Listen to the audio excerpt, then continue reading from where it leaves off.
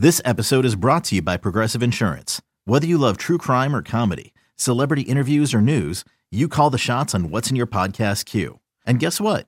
Now you can call them on your auto insurance too with the Name Your Price tool from Progressive. It works just the way it sounds. You tell Progressive how much you want to pay for car insurance, and they'll show you coverage options that fit your budget. Get your quote today at Progressive.com to join the over 28 million drivers who trust Progressive.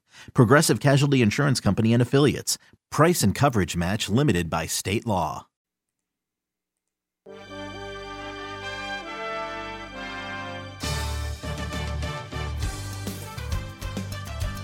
All right, time once again for Mariners Pod. Great to have you back once again as we have a couple games to talk about. Also, a fun conversation with Jarred Kelenic that Aaron and I had a chance to have a couple days ago. So that's going to come up in a few minutes.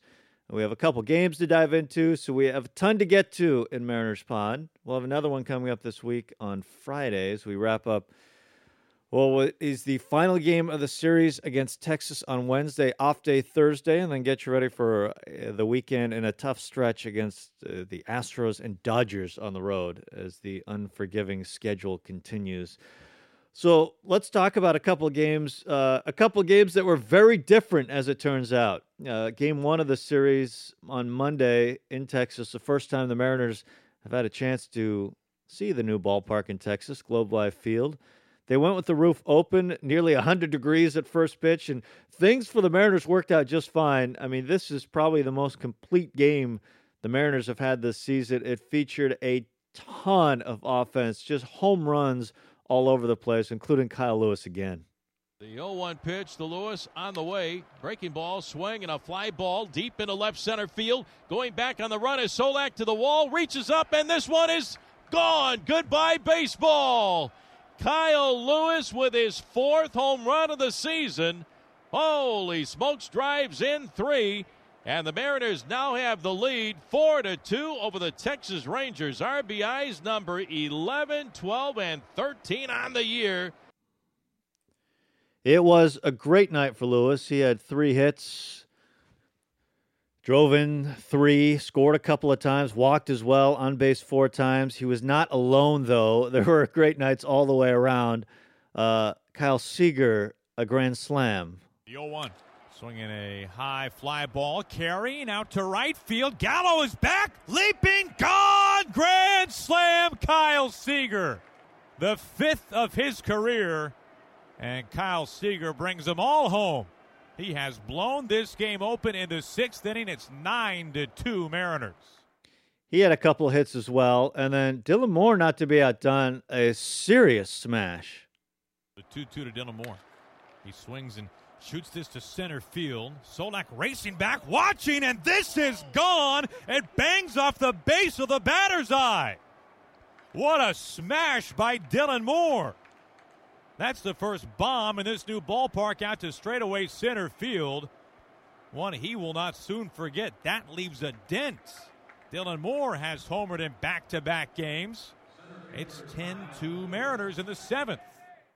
Yeah, it'd be the final 10-2. Mariners win, 15 hits along the way for the M's, but perhaps most significantly, Justin Dunn, the best start of his young career. He goes 6, allows just 2 earned, walks 3, fans 2 along the way, 90 pitches, grabs his first major league win.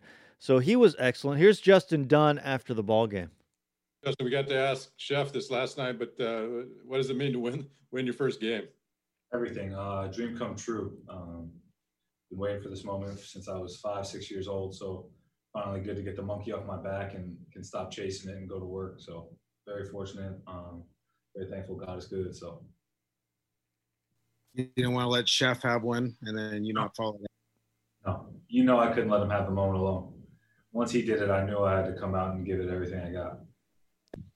Just in that 5th inning, they give you a 4-2 lead. You go out there, you give up a couple singles, and then you come back and retire the next 3 guys. How big was that for you personally to get through that trouble and just, moving forward? What does that show you? It's good. I mean, again, God is good.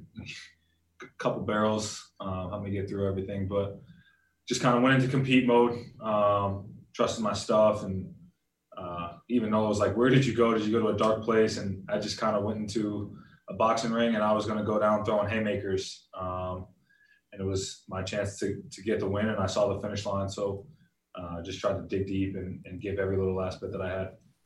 The pitch to Gallo for the called strike 3, it looked like he was kind of getting you timed up, but it looked like that was one of the better sliders you spun it, to get him out. Yeah, that inning right there, that was the best stuff I had all night.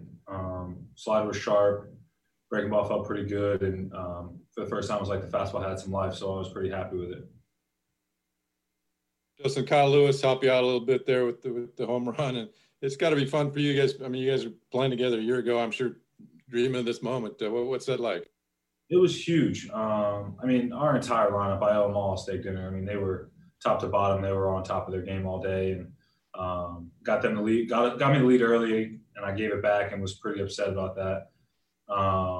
And so once they put those extra two or three up, I knew it was time to go out and throw a 0 up. That's my job, is shut down anything after we score. So if I could do that and get my guys back in and get them feeling good at the plate, I knew they'd have a lot of fun too. You said the 5th was your best stuff. Did you not feel like you had the crispest stuff tonight? I know you grinded through the 1st and 2nd a little bit. Yeah, that whole outing for me was a grind. Fastball didn't feel like it had much life. Breaking balls were kind of spinning early, and a lot of that was just competing and letting my defense work. How much did you and Kyle talk about these kind of moments last year? Was that something you guys would chat about? Not exactly. I mean, we just talked about getting up here and how special it would be to be up here together and spend our careers together and get this organization going in the right direction and be a part of something special. But I mean, to see him do what he's doing and to be with him and enjoy the moments with him, especially to see him have my back like that and come up with a big knock. I mean, again, that's why I call him Showtime. When the lights come on, he's ready to go, and he's always there for the big hit. So very thankful for him, and it's great to see what he's doing. Justin, it's pretty late back home. Are you going to still make a phone call after this and call your family, or are you going to wait? My dad will probably be the only one that's awake. My mom, she passed out as soon as the game was over. She had to take a nap in the middle of the day to stay up. It's tough for them, but I'll talk to them tomorrow. So really good start by Dunn, really good start by Sheffield as they go back-to-back. So all eyes will be on them next turn to see how they follow that up. Game yesterday, though, a different story as Texas wins 4-2 over the Mariners. Marco just not as sharp as we have seen him. He goes 5, allows 4 earned. Mike Minor was more like the Mike Minor from last year, a scheduled short start, but he goes 4, just allows 1 hit and no runs, despite walking 3 in the bullpen for Texas. Held it down, so they get the win. Here's Scott Service after the game yesterday. Quite as much to talk about tonight as we had last night, no doubt. But I thought Marco really, gutted it out and hung in there. Wasn't quite as sharp as we've seen him, certainly the last couple of times out. But a couple ground ball hits got through there, a 2-run single in the first, and then they added on a couple later. But I really did think he wasn't quite as sharp, just commanding the strike zone like he has been the last couple of times out. But got us through 5, and then really good night by our bullpen again tonight. Guys were aggressive, 8 out of 9 first pitch strikes, and we took care of business. Fortunately, their bullpen slowed us down a little bit. I thought the lefty Rodriguez, when he came in the game, he really calmed things down, and they were able to get 2 innings out of him. He had really good stuff tonight, so I have to give them credit. I thought we had Minor on the ropes a couple times there early in the ball game, and weren't really able to push anything across there. And even in the inning, we got the 5th, and we got the 2 runs. We had 1 in, 1st and 2nd, and they made some defensive plays behind us tonight. That happened. So get after tomorrow and a chance to win the series. You've got a young offensive group, but you're going to see some inconsistencies like this. Yeah, we will. I thought our at-bats were really good early in the ball game. We didn't get the big hit, but we were running up pitch count, and the at-bats were really good. I thought we did a nice job controlling the zone. We just didn't get that one big double or big hit to kind of get us on the board early on. But again, I got to give their bullpen credit tonight. Their bullpen threw really well. They had good stuff, and then they executed. So that's going to happen on certain nights. But again, just one of those games where they got a few through the infield and we did. Anything specific you saw from Marco, like when he was battling or anything like that you liked or didn't like? No, I thought, early on, maybe the cutter wasn't quite as crisp there in the first inning when he gave up a couple. He found it, I think, about the third inning. I thought the curveball was pretty good early on. It just wasn't the crispness and the command that he typically has. I think, probably when Marco's on his game, it's first pitch strike 65, 70% of the time. Wasn't quite there tonight.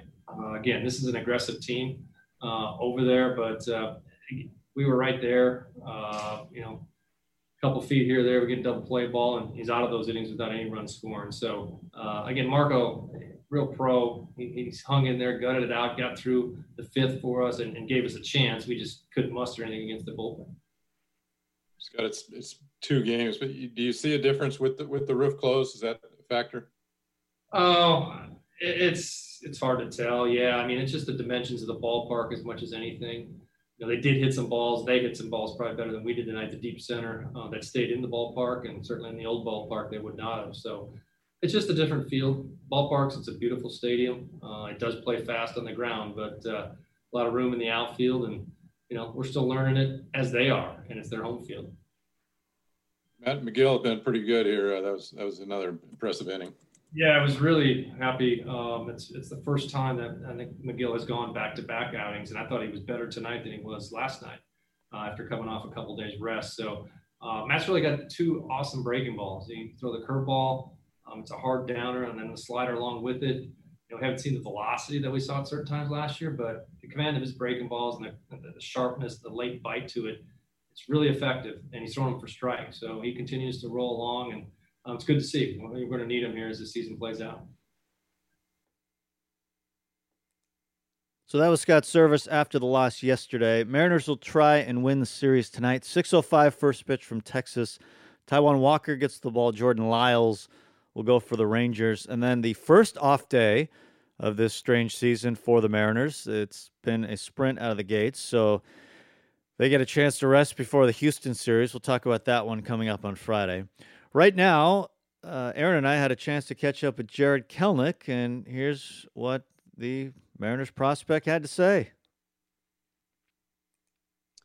Jarred, it's great to spend a few minutes with you. I know you just came off the field in Tacoma. We are curious kind of what is going on in Tacoma. We see the highlights every once in a while. There are some reporters who are able to get out there. But tell us your experience, what these early days being a part of the taxi squad and the alternate side has been like. Yeah, it's been a lot of fun being here with the core group of guys that I've kind of played with already, especially last year and in spring training. So kind of like what we're doing here is, because we're only limited to 30 guys, we're trying to play as much of a real life game as possible against each other.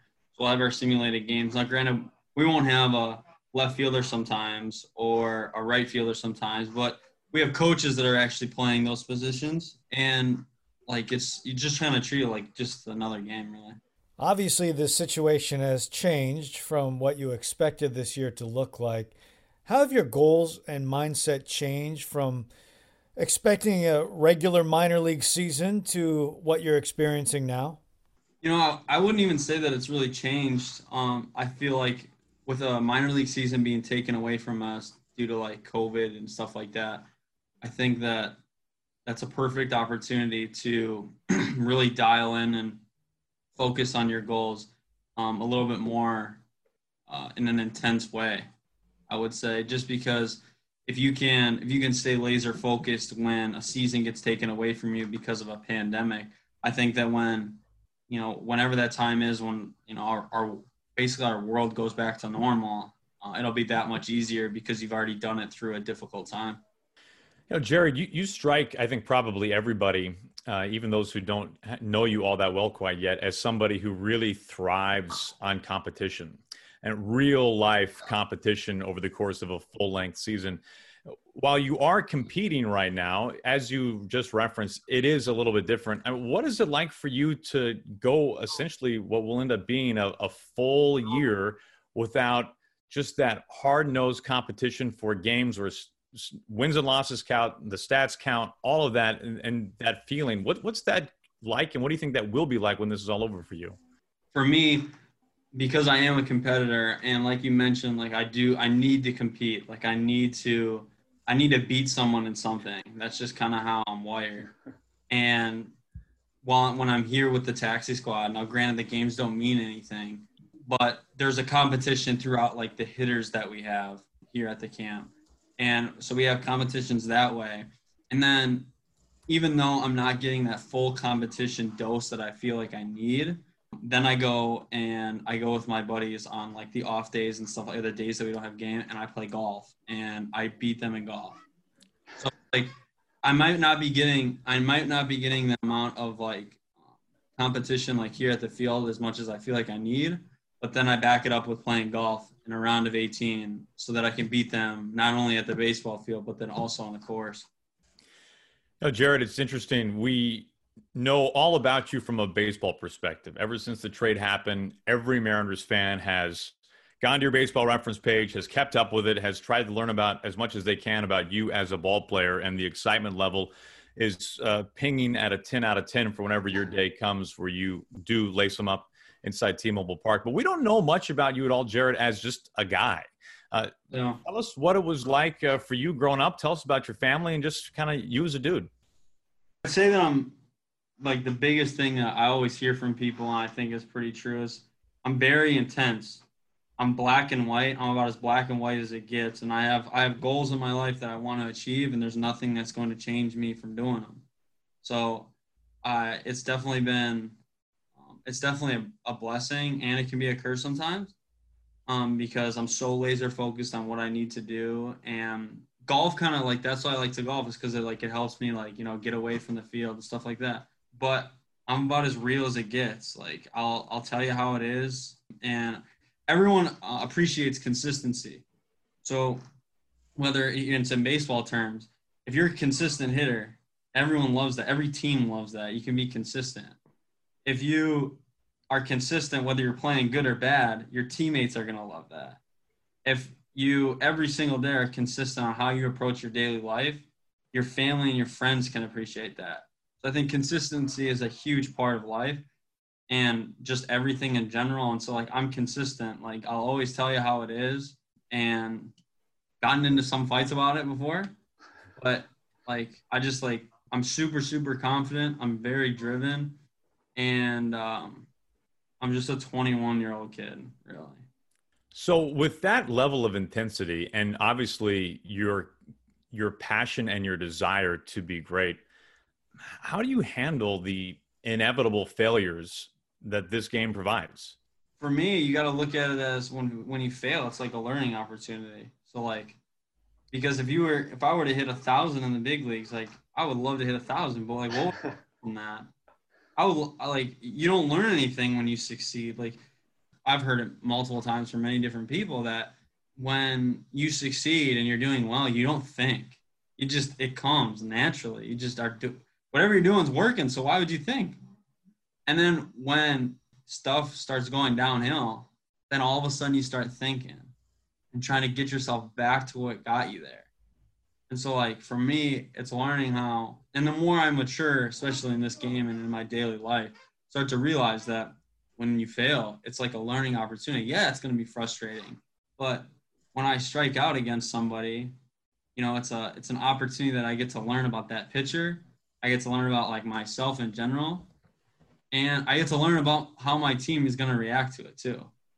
So like it's a full circle. Hey, since we're bringing up athletic accomplishments, Jared, you made some viral video that took off over the offseason. You got to tell us the backstory of this skeet shooting with a bat and tee and a Frisbee in this indoor complex. Like, how did this even come about? How many times did it take? For those who hadn't seen it, there was a blue Frisbee that was thrown in this indoor complex, and you hit a ball off of a tee and plucked it out of midair. I mean, how did this go about? Yeah, that was insane.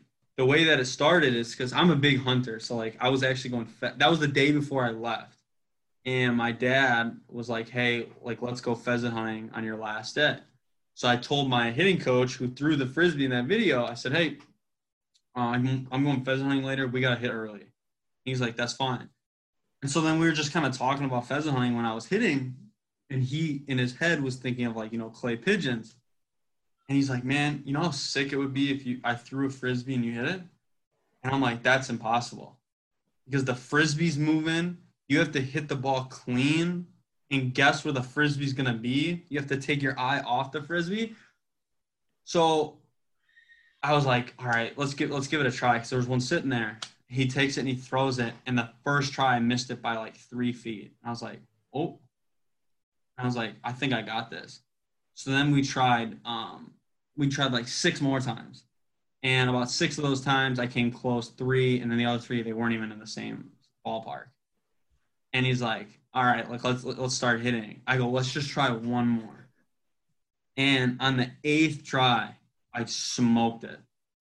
And I cracked the Frisbee. Like, I hit it hard. I would imagine you would have cracked it, if not hit it into like 100 pieces. Yeah. 8 tries, man. That's pretty solid. I mean, you got to feel good about 8 tries. Yeah, it was pretty cool. I couldn't believe I did it, honestly. That's a good thing you were filming. I know. Yeah. Okay, so in Tacoma, who have you faced that you're actually really happy you're teammates with and don't have to face them in games? I'm 0 for 14 against Fletcher. Really? I don't have a hit off that guy. He's so bad off today. How often does he remind you of this? Oh, I remind myself.